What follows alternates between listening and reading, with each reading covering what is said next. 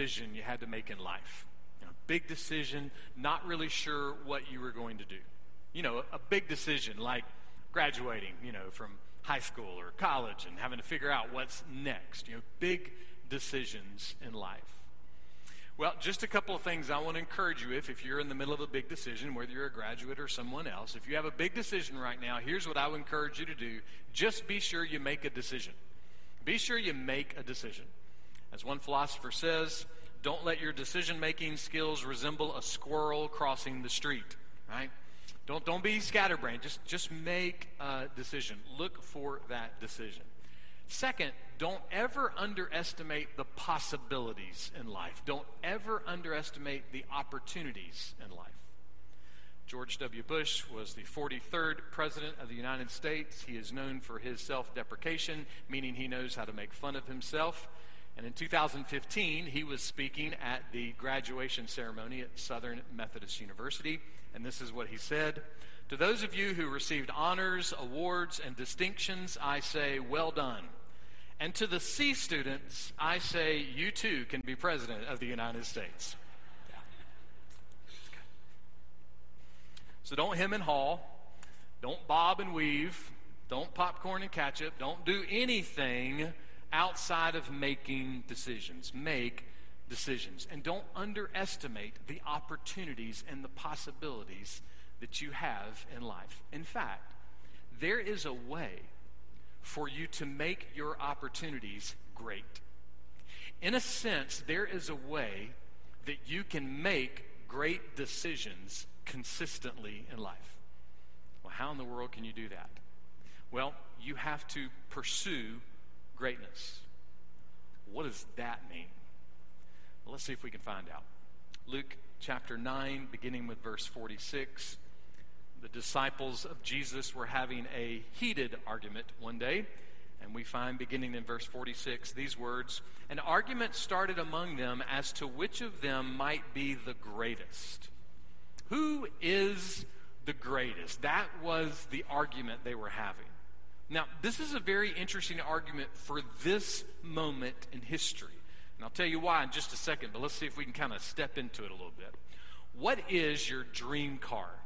Your dream car, your dream truck, your dream motorcycle, whatever it is. What is your dream ride?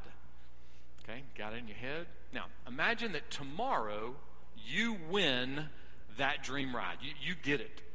And in addition, you also win a lifetime of free food at the International House of Pancakes, all right? Free ride, lifetime free food, International House of Pancakes, all right? I mean, there's nothing that can stack up to that prize, right? You knew it was coming. So you got your dream ride. You've got free victuals for life. On the next morning, are you going to ride a skateboard to the gas station to get a breakfast burrito that's been under the heat lamp for a week? No. And if you do, then we're worried about you. No, you're not going to do that. You're going to get in your new wheels and you're going to go to IHOP. And you're going to get the Rudy Tooty Fresh and Fruity combo with 2 strips of bacon. Because the only thing better than 2 strips of bacon is 22 strips of bacon, right? I mean, you're going to get the combo. You're going to have a good meal and you're going to have a good ride. Well, it wasn't the IHOP of Nazareth, but Peter, James, and John had just had a pretty incredible moment. They had been up on a mountain with Jesus. And while they were up on the mountain, something that's really unexplainable, they saw Jesus. They caught this glimpse of his glory, his majesty, this radiance of his divinity. They saw something they couldn't explain. And they also saw Moses and Elijah. So, just a typical day on the mountain where you see 2 superheroes who'd been in heaven for 850 years. No big whoop, just a thing. So Jesus and Peter, James, and John, they come down off the mountain. They join up with the other disciples. And then the next day, after this incredible day, the next day, Jesus miraculously heals a boy that had a destructive, evil, strong demon. He cast a demon out of this boy. So, you have shiny Jesus up on the mountain, full of radiance and glory, And then right after that, you got mighty Jesus having authority over everything in the universe, including demons inside of a boy. And in the middle of all of that, that's the moment that the disciples said, hey, wonder which one of us is the greatest. Wonder which one of us is the greatest. Bless their hearts. I mean, that's like riding your skateboard to the gas station for a week-old burrito. It doesn't make any sense. But that was the discussion. I mean, you'd think at least one of them would say, hey, I'm spitballing here, but maybe Jesus is the greatest. I don't know. Could be wrong. Maybe it's Jesus. But they missed it. How? How could they miss it? How could they miss the magnitude of the majesty of Jesus? How could they miss the radiance of Jesus? How could they miss the greatness of the Son of God? How could they end up in an argument about themselves in that moment? How? Well, maybe it was jealousy. Maybe it was just pure jealousy. Maybe Peter was bragging about being up on the mountain. Oh, yeah, we were up on the mountain. I was there, yeah. I got Elijah's autograph. I'm getting ready to post my selfie with Moses. Man, I was there. And the other guys are like, well, hang on, wait a minute. Why weren't we there? Well, why didn't Jesus take us? Why were we left out of Mountain Palooza? Why were we left down here? What happened? Why are we left out? Maybe the disciples were looking around and they were a little jealous. Or maybe there was a lust for power. Maybe that's why they ended up in this argument, because there was a lust for power. Look, the disciples were no different than anyone else. Everybody in the world heard about this Messiah, and they thought, oh, this is great. The Messiah, he's going to come. He's going to be this great king. He's going to make everything right. He's going to come and end the Roman Empire. He's going to give us freedom. He's going to start this new kingdom. Everything is going to be great. Everything is going to be fantastic. The disciples thought nothing different than anyone else. And now here they are on the heels of this amazing thing. This radiance of Jesus, this mountaintop experience, unlike any mountaintop experience. And so they're now looking at the situation. They see Jesus heal this boy, and they go, oh, okay, yeah, this is what I'm talking about. Now everything's coming together. Jesus is breaking out of his shell. He's starting to do his thing. This is what we've been waiting for. And now, here come our promotions. Maybe it's a lust for power. Maybe it's a lust for position. Maybe they started thinking, hey, who's going to be in charge? Who's going to be starting quarterback? Who's going to get the corner office? Who's going to be the chairman of the board? And their minds start chasing all these different directions in this moment of excitement. So maybe their argument started because they had this sudden lust for power and position, for someone to be in charge, and for it to be them. Might have been lust for power. It might have been a desire for special privileges to be on the in, or it could have been jealousy. It could have been one of those two things. But here's the thing. At the end of the day, all arguments have the same reasoning behind them. All arguments. And here's the reasoning. In the New Testament, James says this in James chapter 4. What causes quarrels and what causes fights among you? Is it not this, that your passions are at war within you? You desire and you do not have, so you murder. You covet and cannot obtain, so you fight and you quarrel. Arguments start because somebody's not getting their way. Doesn't matter where the argument is. At home, at work, at church, with the disciples of Jesus, it doesn't matter. Anywhere and everywhere we go, the question is being asked all the time. Hey, who's the greatest? Who's the greatest? My way is better. My music is better. My plan is better. My politics are better. My theology is better. My Italian cream cake is better. Now, I wouldn't mind being the judge of that, so you can drop off your entries in my office anytime this week, and we'll decide who has the best Italian cream cake. No problem. I'll be in charge of that. These were grown men. These were grown people arguing about how important they were. They were arguing about who was the most important. You know what's great, though? I am so glad that today, when we turn on the TV, when we listen to talk radio, when we go to our political websites, when we go to church meetings, we never see anything like this ever, right? We never see anybody trying to say that they're the greatest or they're the most important or their ideas are the way to go. We never see that, right? Grown men who, by the way, were the first leaders of the church. These were the first Christian leaders, and they were arguing about which one of them should be in charge. You know, you think after 2,000 years we would have learned a lesson, but we really haven't, have we? We haven't learned the lesson. From the White House to the State House to the church house to your house, we're still arguing about getting our way. It's the pattern of sin. It's the pattern of the world. Wouldn't it be great to break the pattern? Now, somebody might say this, look, I have never told anyone that I'm the greatest, okay? Don't believe the lie that just because you don't say something out loud, that it's not true. See, when we look at our lives, we'll see this concept of wanting to be the greatest. We could look at home. The way being the greatest sounds at home, it sounds like this. Well, why do I have to take out the trash? Well, why did she get new shoes? Why is it that he gets to go to the beach? And why does she get to go to the lake? And why does he get to go golfing? Our claim to be greatest at school sounds like this. Why does she like him? Why does he always make the A's? Why does she always get picked? Why am I always riding the bench? Down at our local voting precinct, you know what the greatest sounds like? It sounds like this. Why can't the Democrats just realize that they're crazy? And why can't the Republicans just chill for a minute?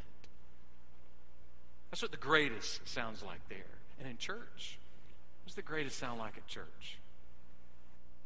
Well, at church, it sounds like this. Well, why don't they sing the music that I like? And why are they in charge of that? How come I haven't been asked to be a teacher? Don't they know how long we've been members? Anywhere and everywhere we go, home, work, church, school, in the line at the grocery store, who is the greatest is always around. It's around us, and sometimes it's in our hearts and in our minds. This question of who is the greatest and who is the greatest is just another way of saying that we are being self-serving and self-centered. We desire and we don't have, so we try to get, whatever the get might be. So selfish, self-centered, and self-serving. That's how we are. But here's the deal. We're in good company because that's exactly what's happening with the disciples of Jesus. They're in this argument about who the greatest is. But something interesting happens in the middle of the argument. Verse 47. But Jesus, knowing what they were thinking in their heart. Woo-woo. Jesus heard them. Jesus wasn't in the conversation with them. They weren't having this argument with Jesus. Maybe they had stepped into the local coffee joint and they were sitting around having coffee and talking all this out. And Jesus was still out in the street, healing people. But they weren't all in the conversation together. But Jesus still knew what was going on. He wasn't that far away. He heard them arguing over who was the greatest. And how did he respond? Did he step up and stomp his foot down and give them a lecture? Did he do this kind of power pout where he just walked out in front of them, away from them, and wouldn't have anything to do with them the rest of the day? Did he tell them just to go back home, he'd find some better disciples? No, that's not what he did at all. What did he do? Look at the next part of verse 47. But Jesus took a child and stood him by his side. Jesus was going to use this argument, this moment of selfishness, to help them see a picture of God's truth. And the way he's going to do that is to bring a child to come up and stand next to him. Now, at first glance, this doesn't seem to be a really big deal, right? I mean, there were always families around Jesus. There were always kids around Jesus. I mean, Jesus was gregarious. Jesus was kind and encouraging and helpful and healing. Anybody of any age would want to hang around with Jesus. So it's not strange that there would be a child in the midst of this conversation. But think about how we think about kids in these days. You know one of the quickest ways that you can make somebody really angry? Say something bad about their kids or grandkids, right? I mean, that'll work. You'll get them angry really fast, Likewise, if you want to appeal to someone, if you want to win somebody over, say something good about their kids or their grandkids, right? I mean, it has an impact immediately. Neither one of those attitudes existed in the ancient world. In the time that Jesus lived, children were looked down upon. The notion that it's okay if they're seen, but they shouldn't be heard. So the picture that Jesus is painting here is not accidental. On purpose, he's bringing a child to come and stand next to him while they are talking about who the greatest is, who's the most important, who should be clapped for the most. In that conversation, Jesus brings a child up next to him. Somebody has said that you can tell how much a person values life by how they treat children. So, how do you treat kids? What's your attitude toward kids? Because our attitude toward kids, according to Jesus, reflects our attitude toward life, and really our attitude even beyond that. What does that mean beyond that? Well, Jesus is going to tell us.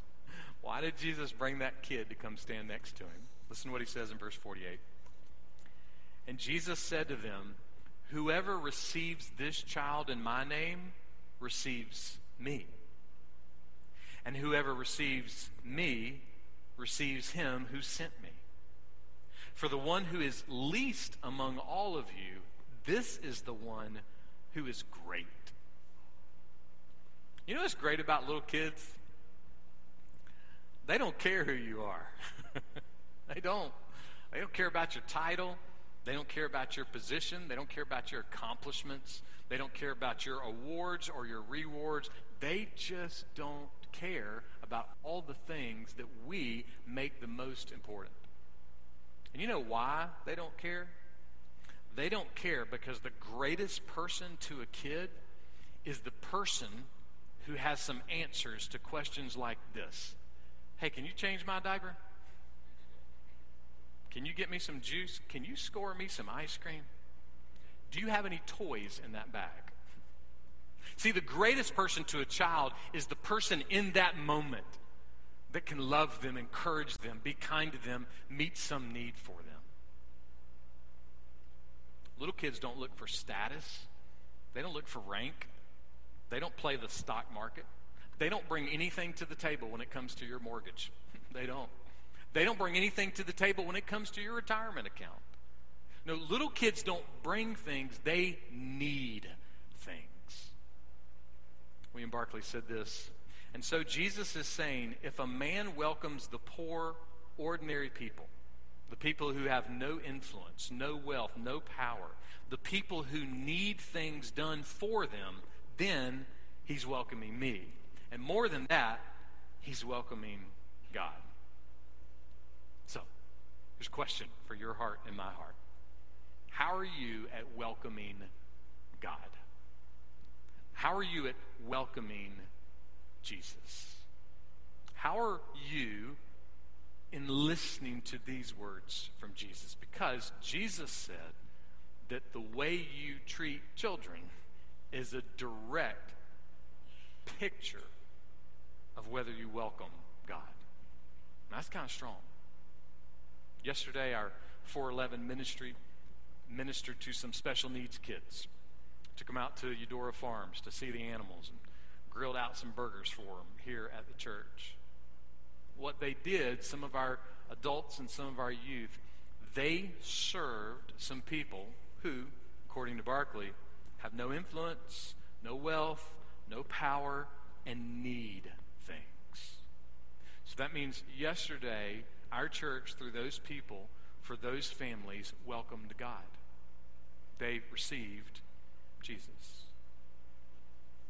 How are you at receiving Jesus? How are you at welcoming God? How are you in your relationship with kids, or at the very least in your attitude with kids, but not just kids, but folks who are in need?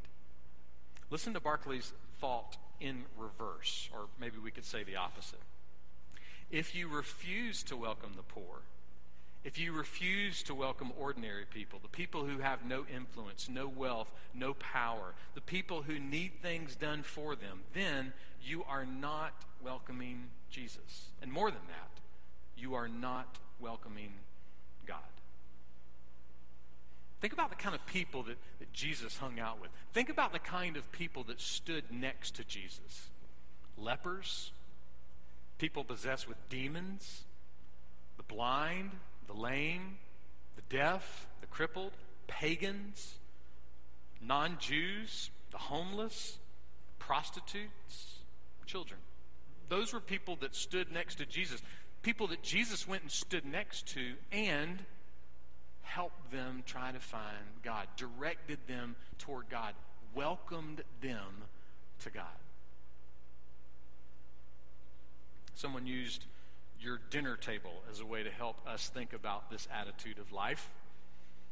Imagine that you get a call from one of the disciples of Jesus. Let's go with Bartholomew. We don't talk about him a whole lot. Let's just say that Bart is the advance man for Jesus. Okay? He's the guy that sets up all the plans for the next village that they're going into. And Bart gives you a call and says, hey, Jesus would like to come have dinner at your house on Friday night. Now, what are you going to do? You're going to make the place spick and span, right? You're going to pull out the china and the nice stemware. You're going to maybe go to the community symphony and hire some college students to come play some dinner music for you. You might even break out the fresh, rich Colombian coffee, you know?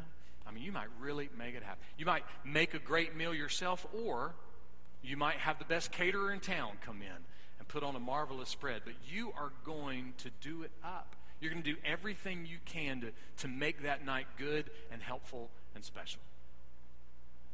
So Jesus turns to his disciples and he says, if you guys aren't willing to go to that same kind of trouble for a bratty toddler or an acne-faced teenager or any other person on the planet that does nothing for your bottom line, any other person on the planet that can't repay you, that can't give you a shout out on social media, that can't do anything to bring you attention. If you can't do that for anyone, then Jesus says you are showing that you have not received me. That's such a strong statement. You would think that Jesus would pad it a little bit, but he doesn't.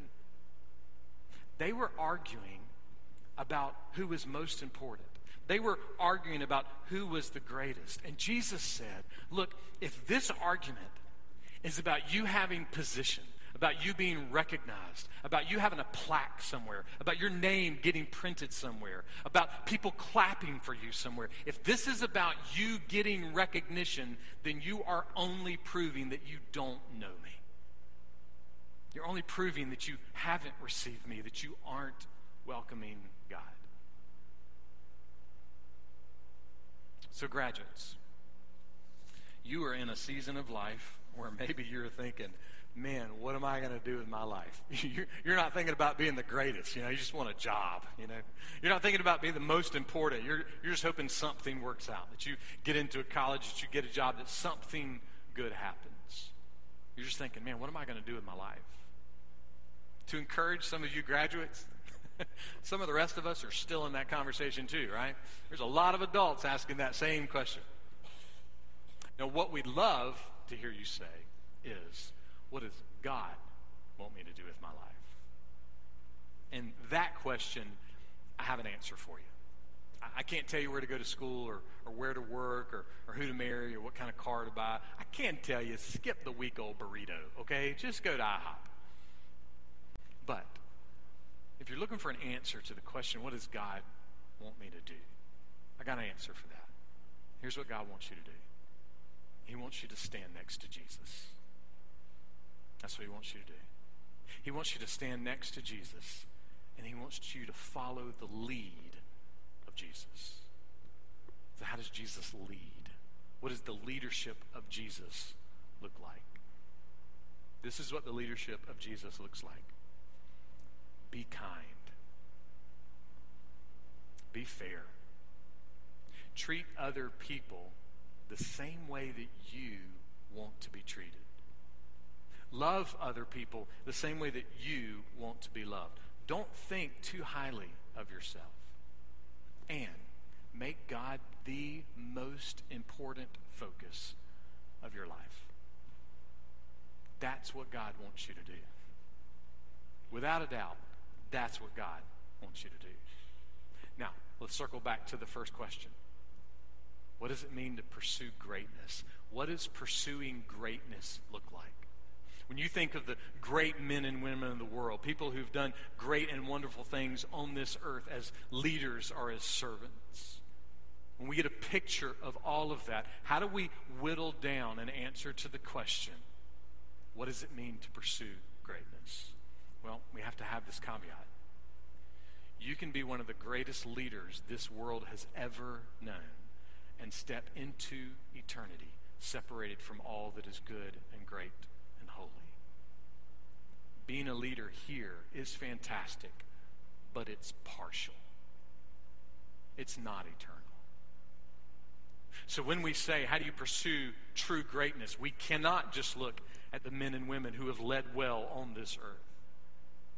We have to look at the one that has led well on earth and leads perfectly on earth and leads perfectly in eternity.